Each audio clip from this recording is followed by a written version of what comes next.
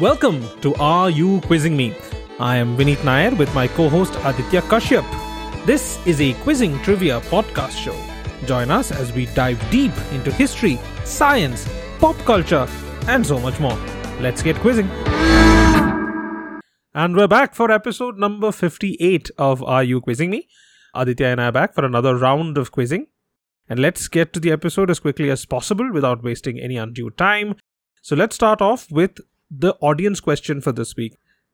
Luke, Leia, Han, C-3PO, Obi-Wan, Anakin Skywalker, and many other characters across the Star Wars movies, animated series, TV shows have all said variations of this 7-word sentence at least once.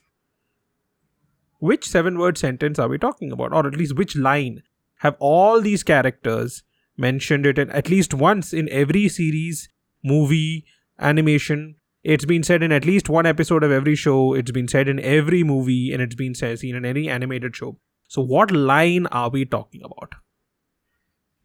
And this particular line, let me just clarify, is not "May the Force be with you." This line is one that expresses nervous doubt. So that's the line I'm looking for. Obviously, everybody's mind would have gone to "May the Force be with you," but it's not the one that we're looking for. I will now reveal the answer to this question at the end of today's episode. Aditya, what's your question from last week that you now need to answer? Okay, so I asked last week that if you were to enter America, what would be a good welcome message to show at the airport or port of entry? And I realized the best one would be, "Welcome, everybody." Unless you are Christopher Columbus, in which case you're looking for New Delhi and not New York. A little late, I feel. Yeah, but I feel like they could celebrate Columbus, even though he was problematic. But they forget to acknowledge that he was also quite the idiot because he thought he ended up in India for some reason. And I get it, it was the 15th century, but still, come on, man. Fair enough. So let's move on to today's round of quizzing. I'll start us off with a question that I've crafted quite carefully. First question for today's episode, to you, Aditya. X was a British writer, literary scholar, and theologian. He held academic positions in English literature at both Magdalen College, Oxford, and Magdalen College, Cambridge. In a trilogy of books written by X and published between 1938 and 45, he mentions some of his characters tracing their descent from the island of Numenor in the True West. The island of Numenor made its first on-screen appearance in a $465 million TV show which first aired in 2022. X jumbled all different kinds of mythology into his most famous series of novels, the first of which took 10 years to write, including Irish and British fairy tales, Germanic folklore, Roman, Norse and Greek mythologies, and Arthurian romances. An unfinished and unpublished manuscript found after his death was published along with other short fiction in 1977. Identify the author X. Where is this author from? England. He's a British writer, literary scholar, and theologian. Held academic positions in English literature at both Magdalen College, Oxford, Magdalen College, Cambridge. No, I don't have much of a clue right now. Can you give me something else?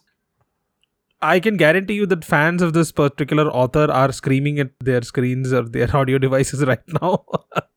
So anyway, see, the clue that I would have to give is the first clue I would ask you to focus on this particular part of the question, that the island of Numenor made its first on-screen appearance in a $465 million TV show, which aired in 2022.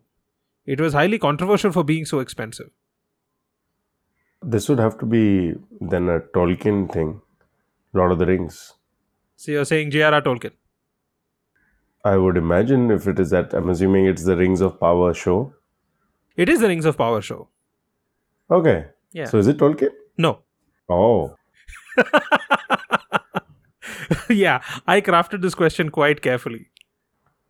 I had no idea that people were writing fan fiction about Lord of the Rings. I mean, I'm sure there is fan fiction about Lord of the Rings, but nothing that was officially published. or officially canonized. This is not fan fiction. Yeah, not fan fiction, but it is part of the LOTR canon, I'm assuming. No. Oh, it's not part of the canon. Oh.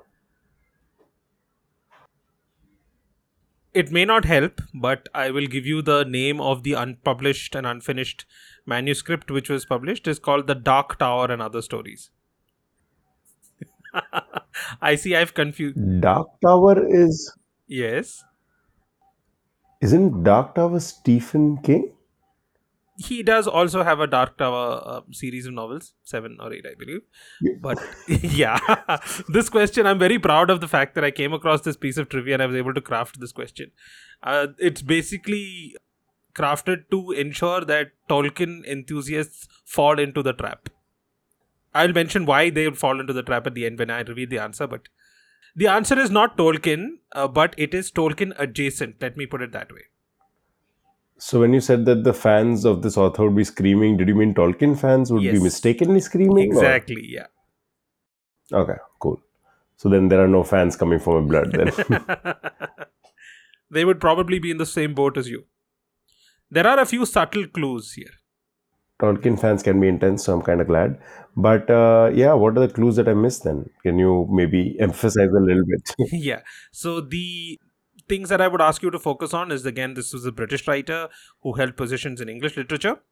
His most famous series of novels included Irish and British fairy tales, Germanic folklore, Roman, Norse and Greek mythologies, and Arthurian romances. It, like Tolkien's work, has also been seen on screen.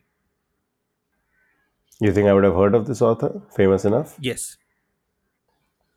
And died before 1977. Yes. No, yeah, I have nothing right now. One more clue. As I mentioned, he was Tolkien adjacent. He and Tolkien were very famously good friends. And the movie series, at least the very first one, the most famous of the movies that were made from his writings, included a very large CGI lion. Very large CGI talking lion. I'm talking Narnia? Okay, so if it's Narnia, then who's the author? Lewis, C.S. Lewis. Very good. Yes, it is C.S. Lewis. So, All right. here's why this question would be confusing to many people. Yeah. C.S. Lewis and J.R.R. Tolkien were great friends. They were part of an informal literary club called the Inklings for almost 20 years. Okay. So Tolkien, before he ever released the Lord of the Rings series, was developing the mythology and the history of Middle-earth. And so he had mentioned Numenor in these literary club meetings. Okay. So when C.S. Lewis wrote a lot of kind of fantasy fiction, and one particular series of novels which he published between 1938 and 1945 was the Space Trilogy. And in one of those, he specifically mentions the island of Numenor and the True West. But he also says that to understand or to learn more about the history of the island of Numenor and the True West, wait for my friend J.R.R. Tolkien's book. Okay. So he credits Tolkien in that. When C.S. Lewis wrote this, he had only heard Numenor verbally. He had never read it. He had never read the word. So there was a misspelling that was included in the book. Now, coming back to the question, I mentioned a trilogy of books published by this person who was an English literature professor at Oxford. Obviously, the first thing that people will think of is Tolkien. But if they listened carefully, 1938 to 1945 is when I mentioned it. The Lord of the Rings was released in the 50s. That was the other clue. Second thing is, Tolkien also jumbled all kinds of mythology into the Lord of the Rings. Right, he drew from a lot of mythology, yes, and he made his own mythology. And finally, the unfinished, unpublished manuscript. So, a lot of the stories from Tolkien's notes were put together by his son and published again in 1977, the same year that the Dark Tower book came out. And that was the Silmarillion, on which the Lord of the Rings of Power is based. So if you're a Tolkien fan, you hear British writer, author, scholar, theologian, English professor, released a trilogy of books, mentioned Numenor. Numenor showed up in a TV series, The Rings of Power. Lot of mythology and from multiple different sources being pushed into the books. And an unfinished book which was published in 1977. Obviously, you'd think the Silmarillion, and you would say J.R.R. Tolkien. Luckily for you, you are not a big J.R.R. fan. Otherwise, you would have been completely confused with the question. I imagine I would have been very annoyed Yeah. and very confused. Yeah.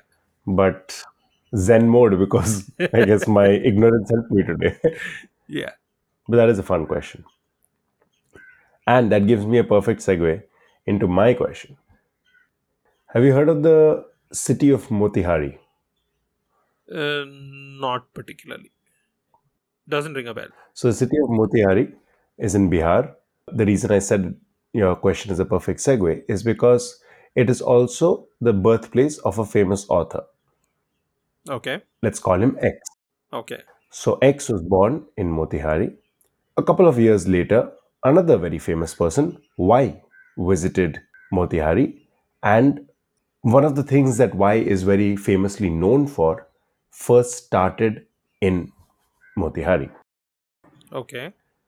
There is another connection between X and Y apart from this city in Bihar, and that is X wrote an essay critiquing Y's autobiography many decades later. Okay. The third connection between X and Y is that somebody who worked very closely with Y left that position and went and worked in a place where he worked alongside of X. Okay. This person, let's call him Z, was actually a famous actor himself, and his son acted in a film which was about Y, wasn't a biographical film, but kind of about the things that Y has done in his lifetime, that came out in 2006. So, three connections between X and Y. The first one was the place where X was born and Y's life work was kind of born. Another connection, Y's autobiography was critiqued in an essay by X many decades later. And the last one is there was somebody who worked alongside of X and under Y, and that person's son acted in a film that came out in 2006, which covered Y's works. Okay. Who are X and Y? I'm going to put out a guess here. If this is right, I'm going to be really, really happy that I worked this out. Ecstatic. But I'm not sure. Okay. So I'm not going to gloat in advance. I'm thinking X is George Orwell, Y is Mahatma Gandhi, and Z would be Sunil Dutt. Oh, that is just absolutely brilliant because you got X and Y completely right. Okay. Z is very, very out of left field and probably not the most famous of these people, obviously. Okay. So I'm not surprised you didn't get that. Okay. But damn, that is, wow, I really was hoping to throw you off with Born in Bihar. No, the Born in Bihar part, I didn't know about Motihari. I didn't remember the name Motihari, but I know that George Orwell and even Vivian Leigh, the actress Vivian Leigh, she was born in Darjeeling. So I know there are famous international stars who were born in India. I didn't know whether it was Motihari, but the moment you kind of went about the question, I had an idea. This might be George Orwell. And then who would visit Bihar during that time period and start something, and whose autobiography would be critiqued? So then I was like, okay, that must be Mahatma Gandhi. I was thinking it was Lagero Munna Bhai because you said it's related to his work. So I thought it might be something like that, and that's why I went, Sanjay Dutt and Sunil Dutt. You are right about the film also. So Oh, I'll give you half the marks for Sunil Dutt because you were thinking Lagero Munna Bhai and it is Lagero Munna Bhai that I was referring to. The actor is somebody called Parikshit Sahani. okay. Parikshit Sahani played a minor role in that movie, Oh, and he has okay. been in multiple Hirani films. And his father was Balraj Sahni. Balraj Sahni has made some very interesting films in his time. Was an actor in a lot of iconic films, including Garam Hawa and Choti Behan, Waqt, Dharti Ke Lal, Do Biga Zameen. So yeah, quite Nice. the famous actor back in the day. And his son acted in this film. Parikshit Sahni, perhaps not so very well known amongst the population I'm today. not able to place a face to the name. Parikshit Sahni, interestingly, I was seeing his filmography. He has done quite a few films. He has done three Hirani films, and three of the Hirani films. In PK, he has played Mr. Sahni. which is his own name, Okay. who is a devout Hindu person who also follows this particular leader, because PK was about religious Yeah. dogma and leaders who mislead you. So Mr. Sani is one of those people. He's the father of the main character, of Anushka Sharma's character in that. So he's the one who's stopping Anushka Sharma from living her life. Uh-huh. Then if you go to Lagero Munna Bhai, he played Mr. D'Souza, this Christian guy whose son Oh. wants to start driving taxis to prepay his father. Okay. Yes, vaguely remember his face now. Yes, you're right. Nice. Yeah. In Three Idiots, he played Mr. Qureshi, Huh. Farhan Qureshi's dad. So Okay. somehow he's just covering multiple religions in Hirani's A man filmography. for all seasons. So, yeah, a man for all seasons and all religions, apparently. So, just in case you didn't get the connection between Gandhi and Motihari, Motihari is the city which is the headquarters of the East Champaran district. Okay. And Champaran, as it was then known, was where he started his satyagraha Oh. when he went and fought for Champaran farmers, if you remember your history textbook. That Okay. was one of the first few places in India where Gandhi tried out this whole satyagraha thing and Nice. found it to be successful, and then he adopted it widely. This is the connection between Motihari, where Orwell was born. A few years later, Gandhi visited and he did this. Many decades later, when Gandhi wrote My Experiments with Truth, George Orwell wrote an essay critiquing it. It is called Reflections on Gandhi. Okay. The connection between them with the person was Balraj Sani, as I mentioned. Balraj Sani had worked with Gandhi in his ashram, and then, with Gandhi's blessing, he quit and moved to London to work with the BBC's Hindi radio service. Oh. And George Orwell used to work at BBC at the time, so they Yes, were I've heard. colleagues Yeah. there briefly. So that was the connection between George Orwell and Mahatma Gandhi. Oh, very nice. I really like that question. Let's keep with the same time period. Have you heard of Richard Allen? Sounds familiar, but also sounds generic, so not sure. Richard Allen was an Indian field hockey player. Okay. He competed in the Summer Olympics in 1928, 32, and 36. He was the goalkeeper of the Indian team and conceded a total of only 3 goals at his 3 Olympic appearances. Across 3 Olympics, he conceded only a total of 3 goals, with the team winning gold all 3 times. That's a record that remains to this day. His first ever gold concession at the Olympics happened during the Los Angeles Games against the USA in 1932, while doing something quite silly during the match. In the end, it didn't really matter because India eventually won the match 24-1, establishing a world record in the process. Yeah, call it demolishing the USA. What was he doing during the match that allowed the USA team to score against his usually impenetrable goal defense? Was he celebrating a previous save or something? No, it is something quite silly. I don't think it's a forgivable thing. Like, if in the time of social media, if he did something like this, he would be trolled horribly, mercilessly, and he would be hounded because it's quite a silly reason for you to concede a goal. He's saying since the world of social media, I'm imagining, but again, the time period doesn't work. Posing for pictures, but that doesn't work. Okay, so what would be the 1930s equivalent of posing for pictures? Posing for a painting? No, I mean, like, okay, see, nowadays you meet a fan, the fan asks you for a selfie, right? Right. What would they have done if it was the 1930s? How do you take a picture without taking what? I'm so... Okay, no. Oh, do you mean So, not take a picture? see, Oh, nowadays okay, when okay, you got meet it, a got it, got fan, it, got it. Got it. I yeah, got it. I okay, got it. I got it. okay. Is it asking for an autograph? Was he signing autographs? Yes, he was off the field signing autographs. I don't know what's worse. That the only goal that he conceded in that entire Olympics came because he was off the field? Or is it that the US team could only score when he was not there? That is true. That maybe he was just doing it as a favor to the Americans. Like, come on, guys. Here's a 24-1. I freebie. don't think anybody's doing any favors over there. Yeah, saving them some embarrassment. Don't go home without scoring at least one goal. But wow, cool. And when you mentioned Richard Allen, Indian field hockey goalkeeper was the last thing I would have thought of. Yeah. So, Now, many people forget that the Indian team didn't have just Indian players, it was British India. true, true, true. The first Indian in quotes Olympic medal was also by a white guy. Yes, Norman Pritchard, if I'm not mistaken. Yeah, back in I believe one of the first few Olympic. 1900 or 1896, I don't remember which one, but yeah, one of I those was two. in 1904, but yeah, it's one of these One of very those, yeah, first the few. very first few season. Yeah. In track and field, I think. Track and field. Yeah, it was athletics. I remember he later went on to become an actor, if I'm not mistaken. Norman Pritchard. So yeah, you're right. You're right. The first Indian again in quotes Olympic medal was by not an Indian guy. So yeah, cool little trivia there.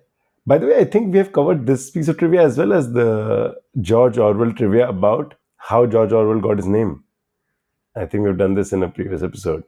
And I remember you cracked it then, and you look confused right now, which means that you might have forgotten this particular piece of trivia, and I could have used it again. But it's okay. I'll give this one as a freebie, just as Richard Allen gave it in his game, and I think it is the River Orwell The river, okay. that went past his house growing up, George Orwell's house, and he adopted the name because that's his pen name and not his actual name. A lot of these questions I crack from context, like your question, the context and the time period and things like that. Well, you are pretty good at that. So, okay, now that you have brought up the Olympics, I'm going to talk about the Olympics as well. Oh, I'm going to regret bringing up the Olympics, aren't I? I don't regret it because you're having great segues in this show so far. So, Liechtenstein was competing in the Summer Olympic Games for the first time in the 1936 Summer Olympics. Okay. Now, 1936 is one of those Olympics which is very famous amongst trivia hounds for so many reasons. It was the first one to be televised. Obviously, Hitler was there promoting the Aryan supremacy, and Jesse Owens, almost in a scripted little moment, he proved him absolutely wrong as he was the highest medal winner, I believe, breaking a few world records or something along the way. Fun little Olympics for trivia hounds. And another little piece of trivia associates with Liechtenstein, a very small European country, was participating for the first time in the 1936 Olympics. Okay. And they arrived there with 6 male competitors who took part in 5 events in 3 sports. And they didn't end up winning anything, but it was a first time participation by this very small country. What is it that they realized, however, at these games that led to a change back home the very next year in 1937? Liechtenstein realized something during these games that led to a change back home in Liechtenstein itself, and that change was adopted in 1937. Okay. Let me clarify. I don't know this piece of trivia, but is it something to do with their flag? Like they came to the Olympics and people confused them for some other country, or was it very similar to the Nazi flag or something, and they decided, okay, let's not keep this flag and let's change it. I'm officially resigning from this podcast because it feels like Vineet asks his questions, then basically asks my questions also. Like, I don't know why I bother participating. It's okay, Vineet, you just do this on your own, man. I'm done. Which part of it? Is it another country or is it the Nazi flag? It is another country. Do you know which country? I can't remember Liechtenstein's flag, so then I don't know which country it would be. I have no clue there. Okay. It is one of the flags which has only 2 colors on it. Okay, so Poland, Ukraine. The other country is Central America. It's a country in Central America. Central America. Oh, my flag knowledge isn't that strong. Part of one of the island nations. Okay, you just made it worse. I have no clue. Okay. I'll tell you a little bit about that country and its flag, and maybe that'll help you because it has a lovely piece of trivia associated with it as well. Okay. The lore goes that they had a newly appointed revolutionary leader who created the flag by taking a French tricolor, ripping out the white center, which he discarded, and then asking his goddaughter to sew the remaining bands together. Now, if you know the French flag, you would know what colors remain. Blue and red.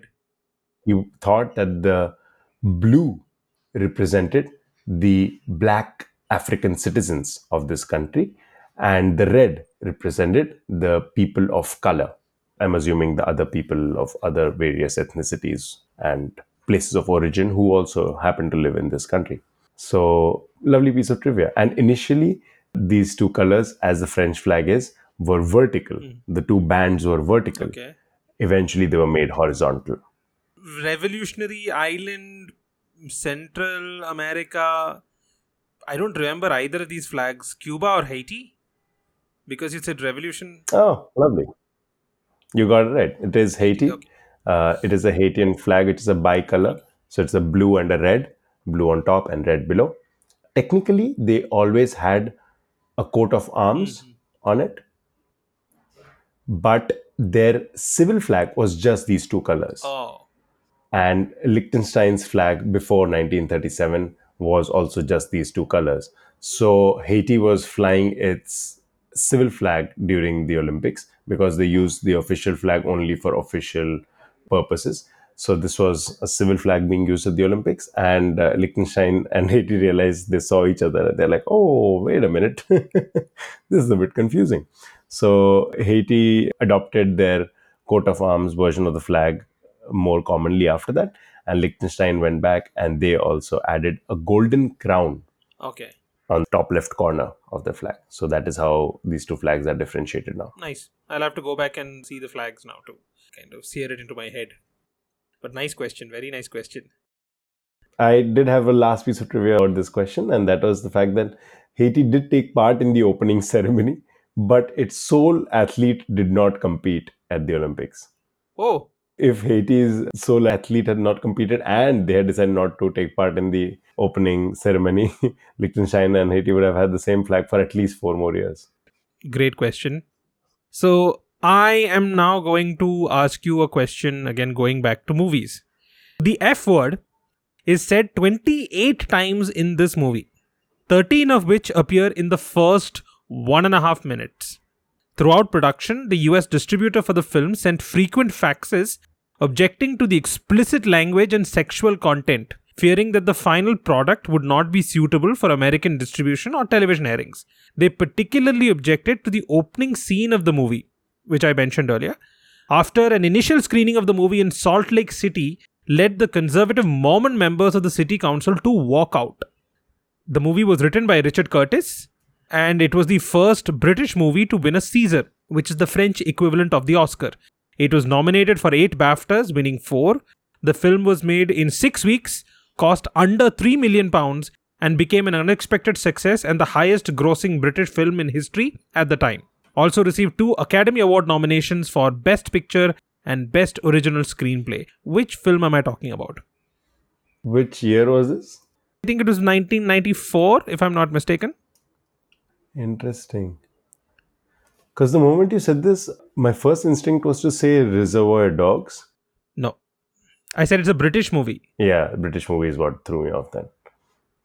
A lot of F word usage. I mean, like, compared to a Tarantino movie, it's nothing. But the movie, as I mentioned, when it starts, it's kind of a shock that, the first few words are all the F word. But it's very memorable. It's one of my favorite movies from that era. You said he wrote this film or did he direct this film? Richard Curtis wrote the movie.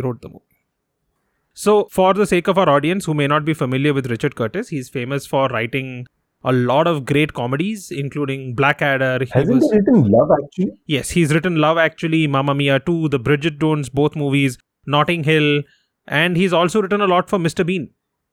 What was he doing writing a movie with a lot of F words in it? And it was controversial because the American distributor was worried it may not even run in America because of the explicit language and sexual content. Again, I was inclined to say something along the lines of Guy Ritchie, but again, Guy Ritchie's films are later and also... Like, he has a lot more than 28 F words in one movie. His will go in the hundreds, I feel. Probably. But I remember this piece of trivia, it is right, like at the back of my head. Give me some other hint. Okay, this movie launched the career of 2 people. One person because he was the lead actor in the movie, and the second was his girlfriend at the time during the premiere of the movie. So it launched two careers. Did you say 1994? Yeah. Are we talking Hugh Grant by any chance? Okay, so then which movie are we talking about?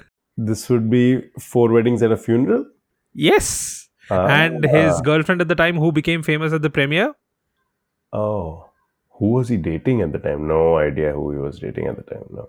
it was Elizabeth Hurley and her Oh. famous Versace black dress. Liz Hurley, right? Her being photographed with Hugh Grant made her an international sensation, and her career also took off from there. Interesting. Okay, well. And one of the things I like about the movie, The Four Weddings and a Funeral, is that they show everything quite different to what you would expect. Like when you're talking about romantic comedies, the hero is not supposed to mumble, stutter, be afraid to meet people's eyes, and wear shaggy clothes, shaggy hair, and have glasses and things like that. So Hugh Grant was playing completely against type for rom-com heroes at the time. And it became this huge, huge, huge hit. Richard Curtis went on to work with Hugh Grant again in Notting Hill. Again, fantastic movie. Both the Bridget Jones Diaries and Love Actually, where he played the Prime Minister of all people. Great piece of trivia. And perfect segue one more time, because I have a question about another film this time. And it is from the 90s. So 1999, The Thomas Crown Affair. Okay. Have you watched it? Yes, Pierce Brosnan, Rene Russo, very hot. Lovely. Both of them very attractive, yes. There's a ballroom scene in it, and Brosnan sports a midnight blue wool dinner suit and wears it with an open shirt collar and an untied white bow tie. Okay. Can you tell me why? Again, I am going to guess this because he was also playing James Bond at the time. Was he contractually obligated not to appear in a tuxedo outside of the series? Did you write my questions this time, Vineet? Like, what happened? What happened this week? What have you had for breakfast? No, I'm just.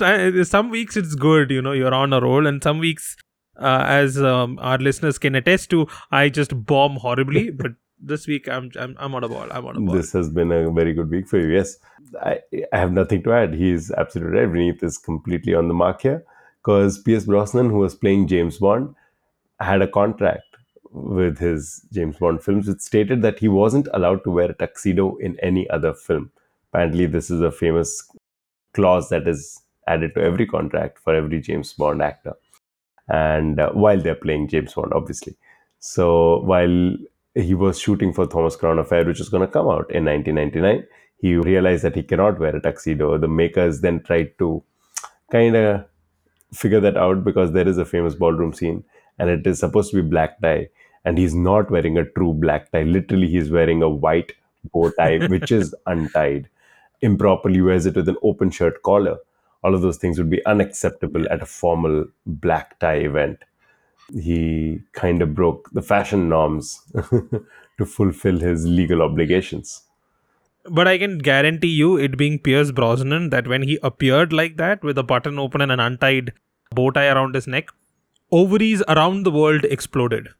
It's Pierce Brosnan. I don't think it was restricted to just women. I'm pretty sure it was people of all genders getting excited at that man was very, very attractive. Ooh, suave. Quite the opposite of Hugh Grant, also attractive, but in a very opposite way. He was very foppish. Yeah. Very foppish, kind of charming.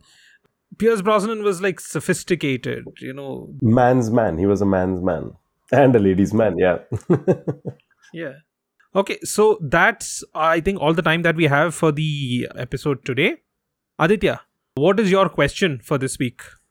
So you asked a question about why Richard Allen missed the one goal that he conceded in the Olympics against America in the iconic match, and that was because he was off signing autographs. What would be an unacceptable thing today for, let's say, a goalkeeper in any of these sports to be doing that would potentially concede a goal? What would a goalkeeper potentially do that would be just absolutely mock-worthy and noteworthy? Okay, so for our audience, for any new listeners, this is the non-serious part of the a podcast, which means that Aditya is not going to give us a serious answer for this next week. Expect silliness and shenanigans galore. I take my comedy very seriously, Vineet. That's like an oxymoronic sentence. You take your comedy seriously. That was a joke, Vineet. Come on. Okay. So let me go back to the audience question I asked at the beginning of the episode. Hopefully some of you have got it. Some of you may not have. What sentence expressing nervous doubt has been mentioned by Luke, Leia, Han, C-3PO, Obi-Wan, Anakin, some of the clones, many other characters across the Star Wars universe? And it is said at least once in every Star Wars movie. So what line are we talking about? And it's not "May the Force be with you." So what line are we talking about that expresses nervous doubt? Obviously, when you asked this question, my first instinct was "May the Force be with you," and I realized that's not even 7 words.